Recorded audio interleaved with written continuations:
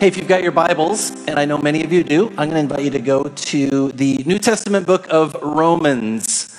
We are in Romans today. Matthew, Mark, Luke, John, Acts, Romans. It's early on in the New Testament. You might even want to if you don't have your Bible, that's fine. Go ahead and get out your phone. You can pull up the Bible app. If you've got a tablet, that's fine too. But we do want to encourage you to be bringing your Bibles each and every week. Well, if you're a guest tuning in either online or live with us this morning, you have come on a great weekend. We are starting a brand new sermon series called Counterfeit. Counterfeit. We're going to explore for the next few weeks what it means to look at counterfeit Christianity. Counterfeit Christianity. So this morning I thought I would show you if I were to hold up these two $100 bills. You might look at these $100 bills and go, they look pretty similar. But you'd be wrong. Because if you took this $100 bill down to Walmart, you could buy $100 worth of stuff. But if you took this $100 bill down to Walmart, you'd be arrested. Because this, of course, is a counterfeit $100 bill. It's completely worthless. It has no value. But on the surface, if you look at these two things, you might think, well, it looks similar. But the nuances, the subtleties, are the differences in what makes something real and authentic and something fake, something that is a lie. And that's really true when it comes to counterfeit Christianity. Things look similar on the surface. They might even sound very, very similar and authentic. But this is how Satan, the enemy of Jesus Christ, lurks about among us. And Jesus tells us that we need to be on our guard. In his most famous sermon, as Jesus was preaching, he said these words, "Watch out for false prophets. They come to you in sheep's clothing, but inwardly they are ferocious wolves." Kind of go, whoa, that's a little scary, right? I thought we need to spend some time kind of unpacking this because it's easy to be fooled. It's easy to be duped into all the ways in which the counterfeit truths of the world and even in the church are running rampant and can fool us, and they lie to us. So for the next few weeks, we're going to be a little bit on our guard. Now, what you need to know is there are dozens of these counterfeit claims. These are actually called heresies. And heresy simply means a false teaching. But we're going to look at the heresies, and we're going to spend also some time looking at orthodoxy, which means true teaching. And we spent the first 12 weeks of 2021 looking at the Christian story. Remember, many of you were here for long story short. That was orthodoxy, the true teachings of the church. And this is why it's so important to start with the truth first. And then when you've spent some time in the truth, we also need to spend some time looking at these heresies or these false teachings. And so for the next 7 weeks, we are going to look at what I think are the 7 top, most pervasive heresies in the church today. And I want to help you to be able to spot them so that you are not duped, so that you are not lied to, and you buy into something that is not true and base your life on something that is absolutely false, these heresies. Today we're going to talk about the heresy of Pelagianism. We mostly know it as works salvation. Let us pray. Heavenly Father, we thank you for this new day that you've given to us. God, an opportunity to worship you, an opportunity to serve you, an opportunity, God, to receive the sacrament of Holy Communion, to be in fellowship with one another. And God, an opportunity to open your word, to consider what you might have to say to us in this place, in this time, right here, right now. So God, may the words of my mouth, the meditations of all of our hearts be acceptable. For you are indeed our rock and our Redeemer. Amen. Well, nearly 30 years ago, my wife Cindy and I were living in the Los Angeles area. She was teaching school, and I was a seminary student, first-year seminary student, and we just loved living in Southern California, moving from Minnesota. It was a great adventure. And shortly after we got to the Pasadena area where we were living, my wife's friend called her up, a childhood friend, a young woman by the name of Jenny Jacobson. She said, "Hey, I live in San Diego, and I'm wondering if you guys want to come and visit."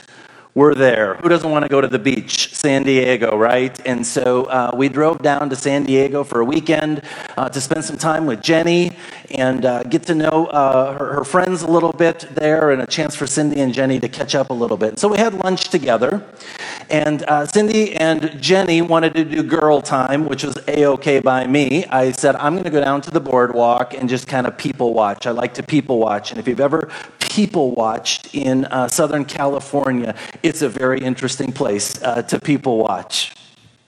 And so there I am, hanging out at the boardwalk in San Diego, watching people.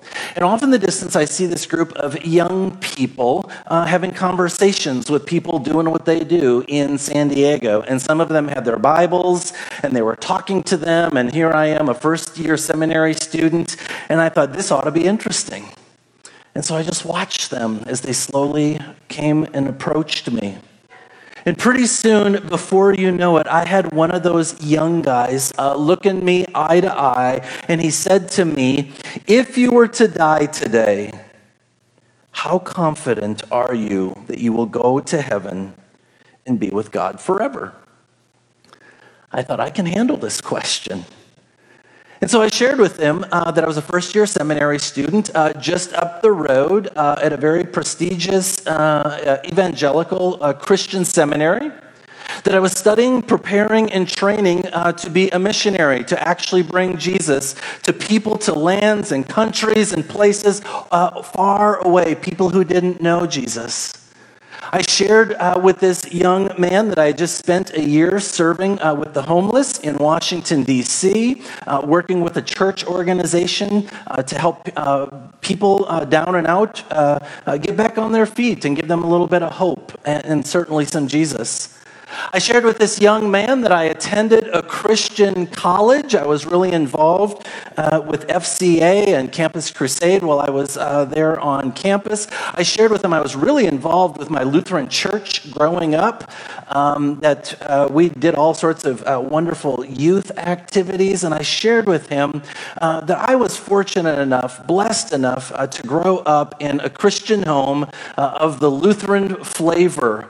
And it was just a wonderful upbringing for me. And after some time, and I'd kind of listed off my Christian resume, he looked at me and said, those are great things. But unless you surrender your life to Jesus Christ, that is the only way that you will truly have the confidence and know that you can be with God forever, Jesus for all eternity.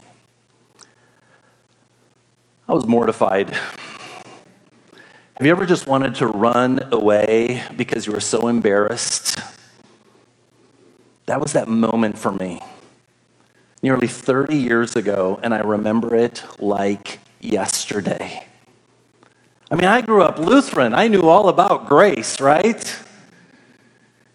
And my goodness, here I was in San Diego, California, being called out for my heresy, my works salvation. It was one of those moments that I'll never forget. You know, the good thing that I want to encourage you all this morning is this idea of works salvation is actually a very old heresy. It goes back to actually the 4th century, a guy by the name of Pelagius. And he was actually a Christian monk and a teacher in the church. He was an ascetic. He was a monk. He was a teacher, and he taught the Bible and what it meant to be a faithful person in the life of the church. And I'm going to give it to you really condensed this morning. One of Pelagius's main tenets is that human beings have the ability, that we have the capacity to do good things so that we can earn our way to God, to live with God in heaven forever.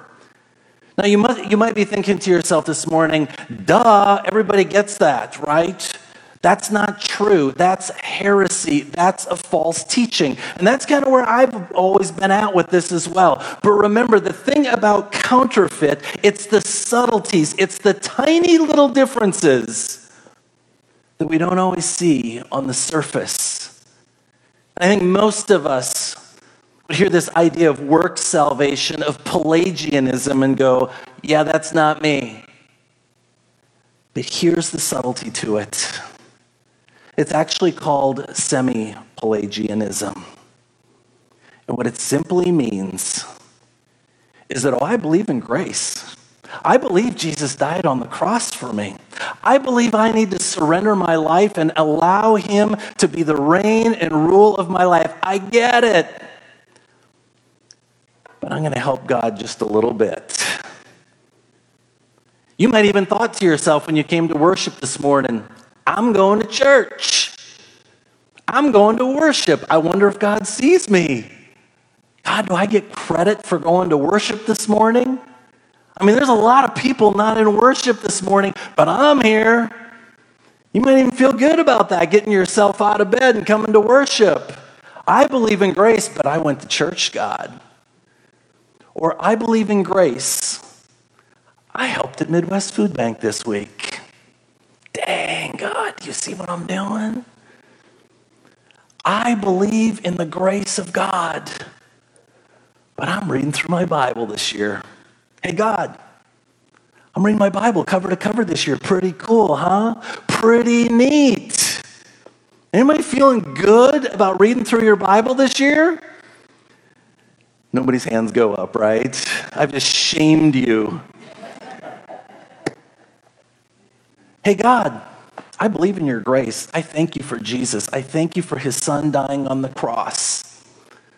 But I made a pledge to Faith Lutheran Church. I give regularly to support the ministries of this church. Pretty good, huh, God? This is semi-Pelagianism. You hear where I'm going with this? We believe in the grace of God. But we just got to add on a little bit. And here's what I want to tell you this morning. And Jeff kind of beat me to it on the front end. It's bad news. All those works, they're good. Those are good things to do, and I would encourage you to keep doing those things. Read your Bible, give to the church, serve at Midwest Food Bank, come to worship. Those are all great things, but they do not bring you 1 inch closer to spending eternity with Jesus Christ in heaven. That's the bad news, folks, right? But semi-Pelagianism, we think to ourselves, if I just help God out a little bit so he can see some of the things I'm up to. What you need to know is that Pelagius was actually branded a heretic at the Council of Carthage in 418.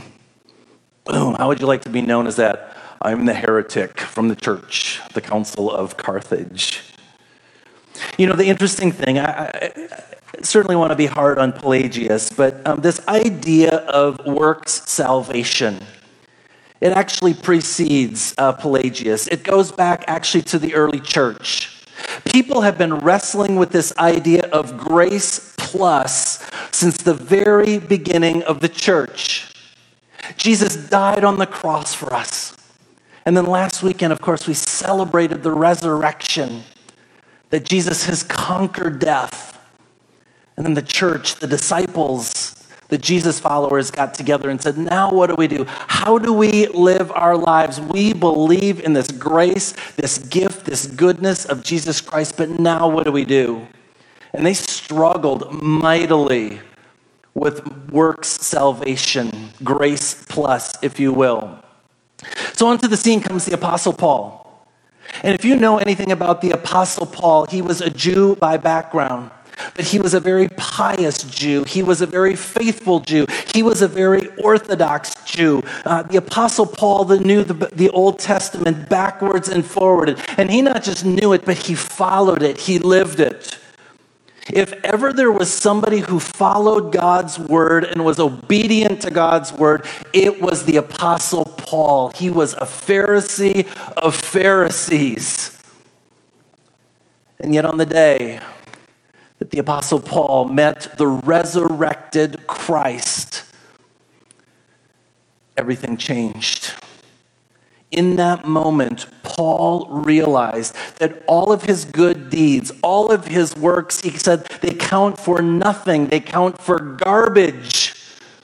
They're a waste of time as compared to the righteousness of God. That's Paul. You know, Paul wrote about this over and over and over throughout the New Testament. The Apostle Paul wrote about a third of the half of the New Testament.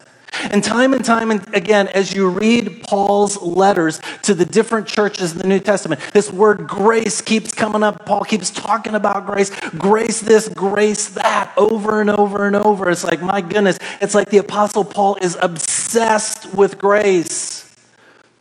And he was, because it was such a big deal to him.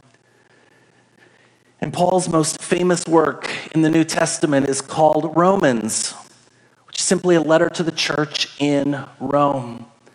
And Paul's trying to explain to the church, to the early Christians, this idea of grace and what it means to be a Jesus follower. It's kind of the magnum opus of understanding the doctrine of the Christian faith. What's it all about?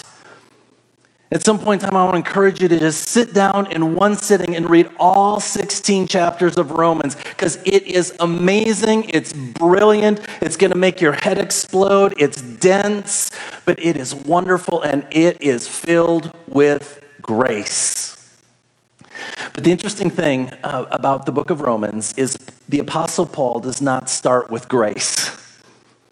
He didn't go there. The chapter 1 does not say Jesus loves you and died for you, grace upon grace. The first 3 chapters of the book of Romans, the Apostle Paul is explaining the human condition. And over and over and over, he tells us, like Jeff did this morning, how bad we are. How corrupt we are, how sinful we are. On a day that you're feeling really good about yourself, read Romans 1, 2, and 3. You will be humbled, because Paul tells it like it is. Talks about the human condition of grace, this free gift that he gives to us. And here's the bottom line, what I want you to hear this morning as we start, before we read the word. Your mom lied to you. She did. You are not a good boy. You are not special. You don't even have good intentions. Your mom lied. You're wicked. You're evil. You're corrupt. You don't even want to do good. That's the truth. And hopefully your mom didn't say that to you. But Paul says it to us because it's true. So if you're in Romans, we're going to go to Romans 3, beginning with verse 10.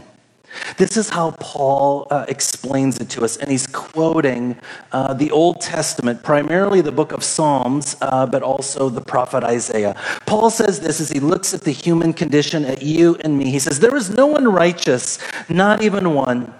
There is no one who understands and no one who seeks God. All have turned away. They have together become worthless, and there was no one who does good, not even one. Their throats are open graves. Their tongues practice deceit. The poison of vipers is on their lips. Their mouths are full of cursing and bitterness. Their feet are swift to shed blood. Ruin and misery mark their ways. And the way of peace they do not know. There is no fear of God before their eyes.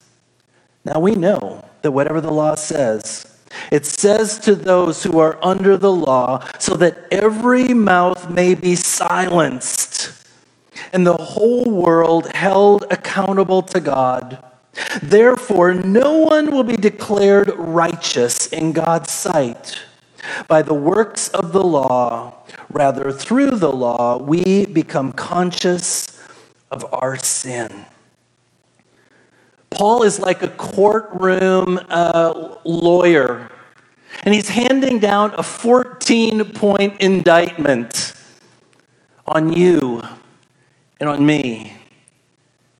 He says, you are corrupt, you are evil, you are under the law. And then Paul rests his case.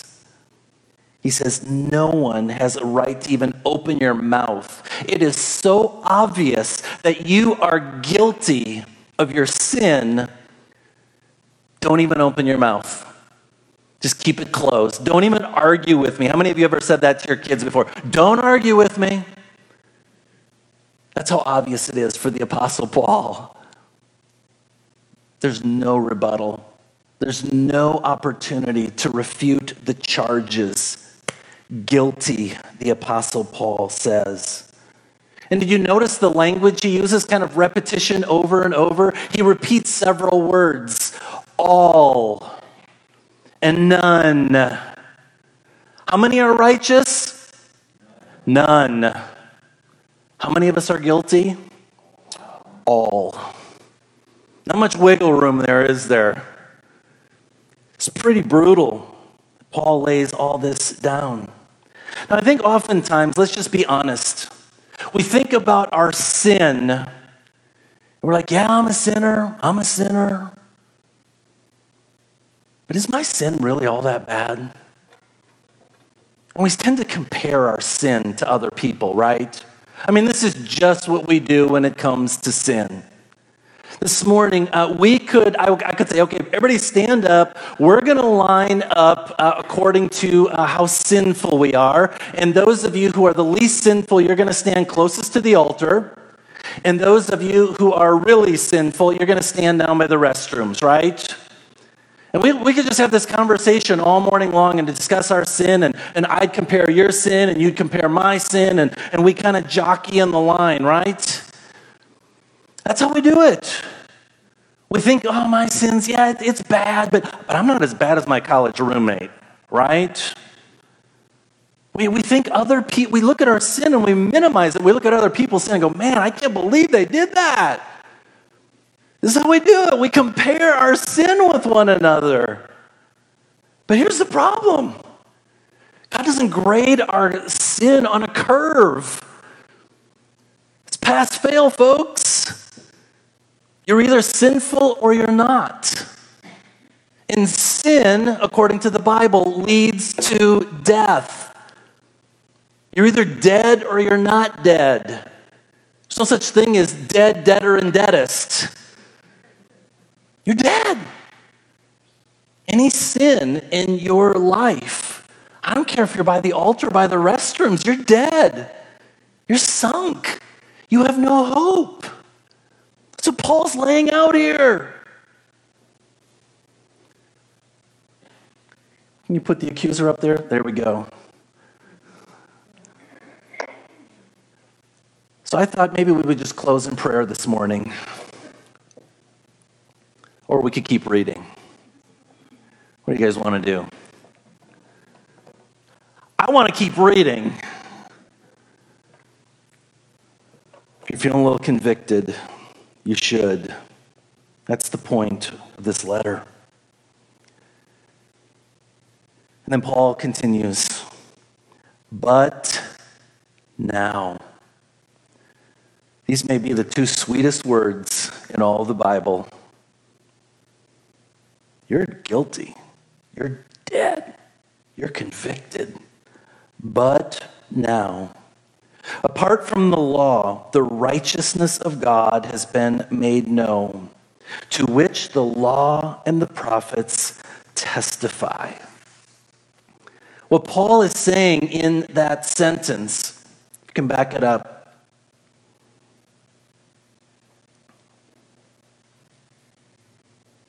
There we go. What Paul is saying is the law that was given to the prophets and to the lawgivers. There's another way. There's another way. And we ought to be on the edge of our seat going, what's the way? You know, if ever there was a drum roll in the Bible, this would be the place where you would just want to do a drum roll, because you should be thinking to yourself right now, okay, I'm dead in the law, but God has provided a new opportunity to be in a right relationship with God. And so can we do a drum roll, Dan? Because I think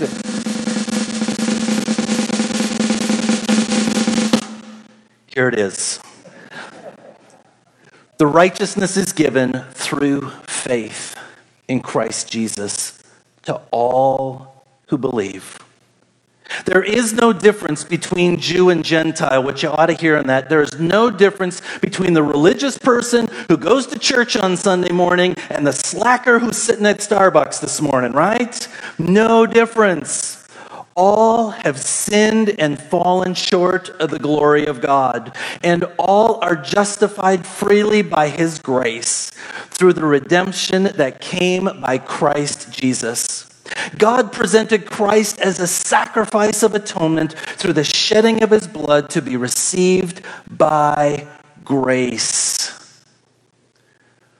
The reformer Martin Luther, there he is.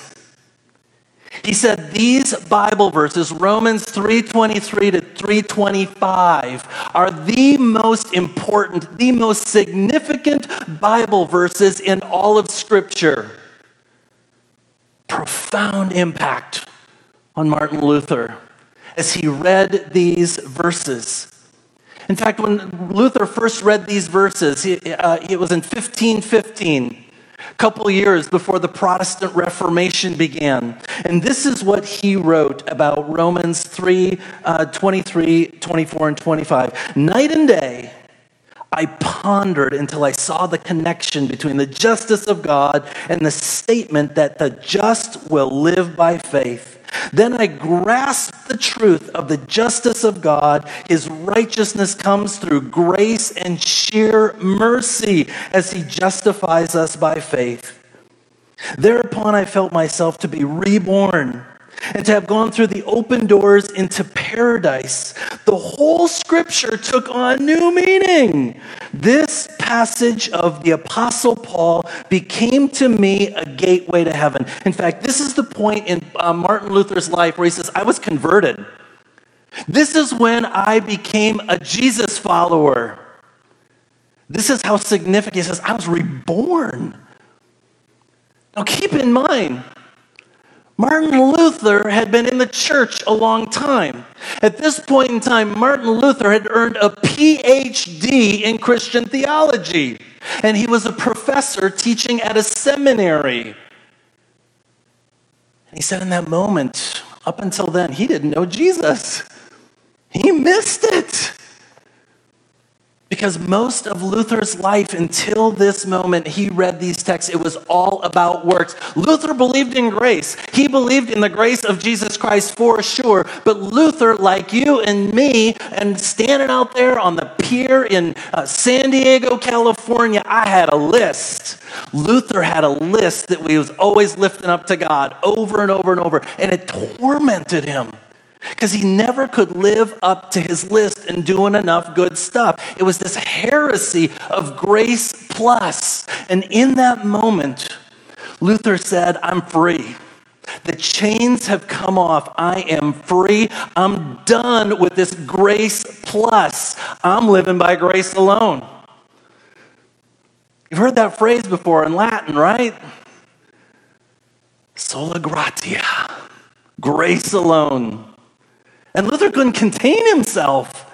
And he would run around telling everybody all about the grace of Jesus Christ and the freedom that he experienced. Now, the problem is that Luther continued to work and serve in the church.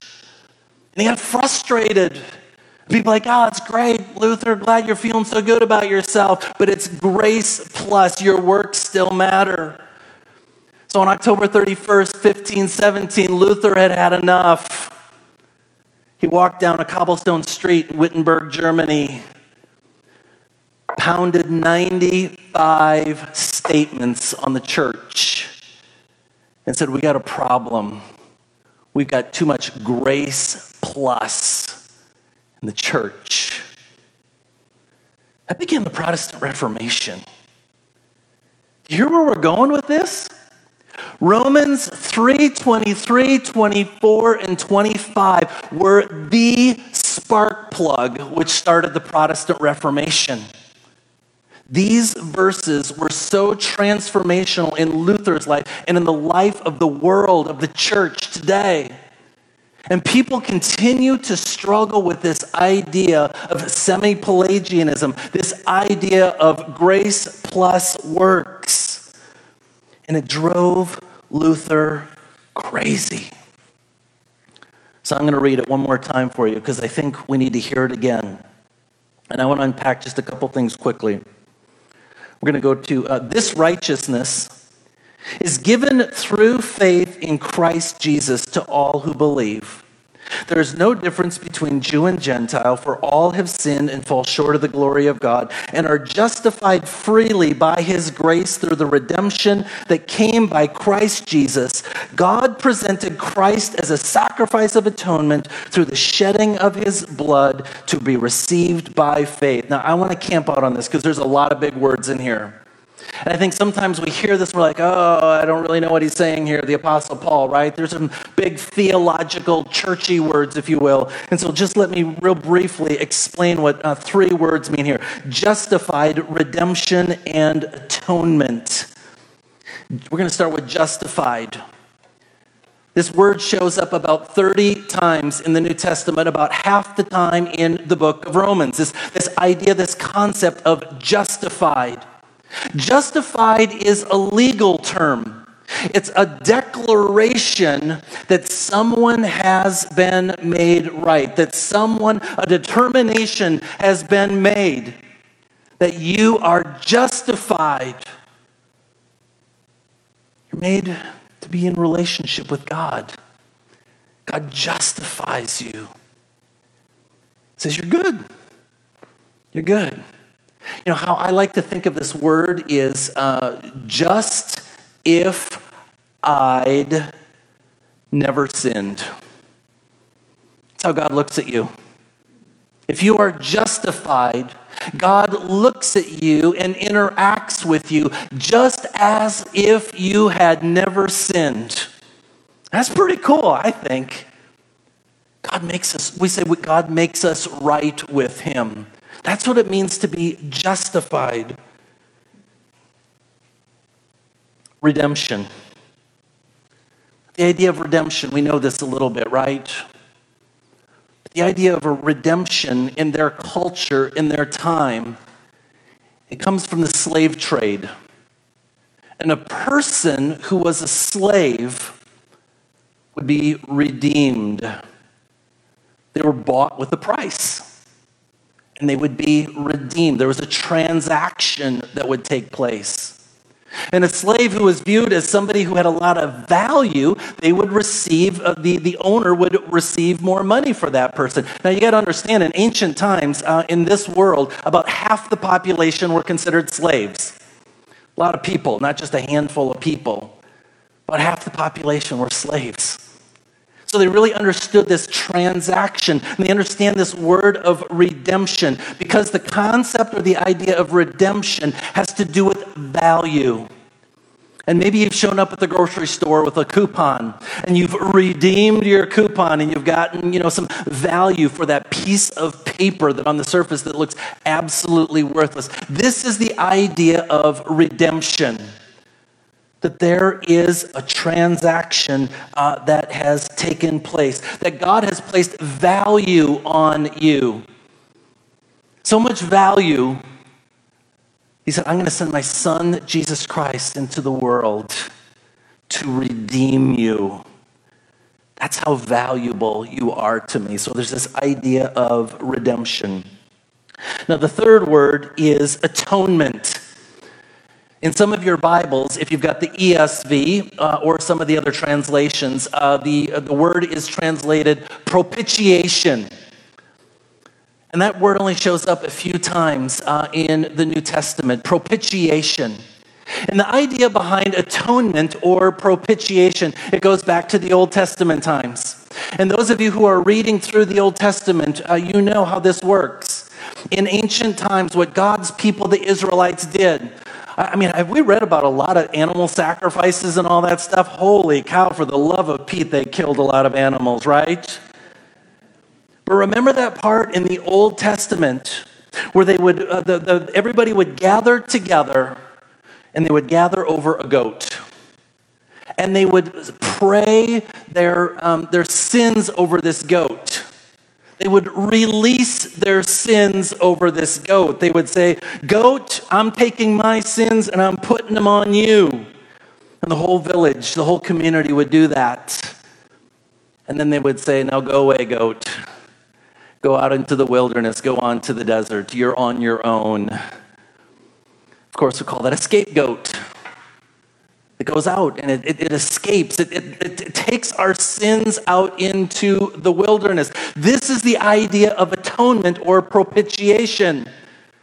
Something or someone else takes what's on us, we give it to them, and they take it away.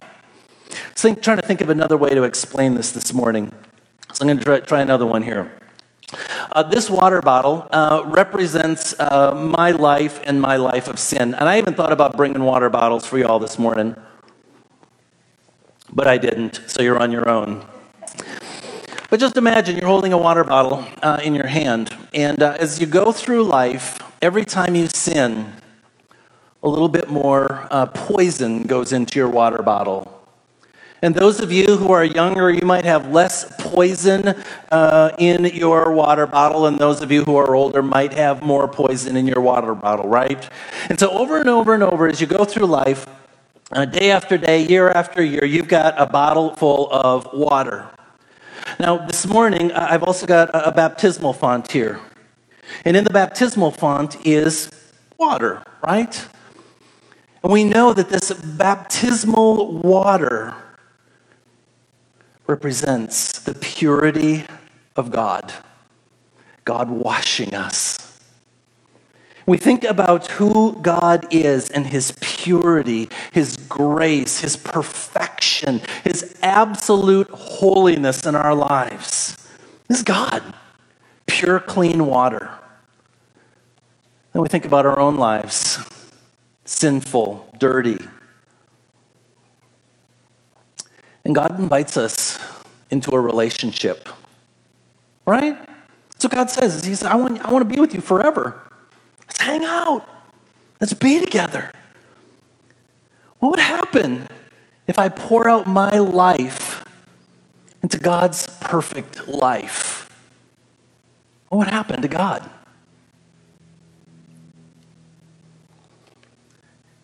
You become polluted, right? He'd be like me. He would no longer be perfect. He would no longer be holy. Because now God's holiness has mixed with my sin. And this is the dilemma. This is the dilemma of the human condition. How are we to be in relationship with God when I am so sinful and God is so holy and perfect and right? What do? The cross. Jesus Christ came as the perfect man, sinless. He comes and walks on the earth, and he died on a cross for us because we are sinful. And he invites us to exchange roles with him. He says, I'm going to take your sin on the cross, all your sin on the cross. You're going to just give it to me. This is what you get. Seems pretty unfair, right? Jesus gets all of our sin and we get all of his perfection so that you and me can dwell with God for all of eternity. I think that's pretty cool. That's this idea of atonement, this idea of propitiation. We're going to exchange out what's bad for what's good. Martin Luther called this the great exchange. So when you're having lunch today with some of your family or friends, you're talking on the phone, what did you guys talk about at church today? Propitiation, the atonement for our sins. It's just about how God traded places with us. It's pretty cool. He took my sin, what I deserved. And I'm clean. I'm whole. So I want to bring this all together. I don't know where we're at on time. There's nothing else to do today, right? It's raining out. We're just going to keep going. So I'm getting closer, I promise you guys. So I want to bring this all together.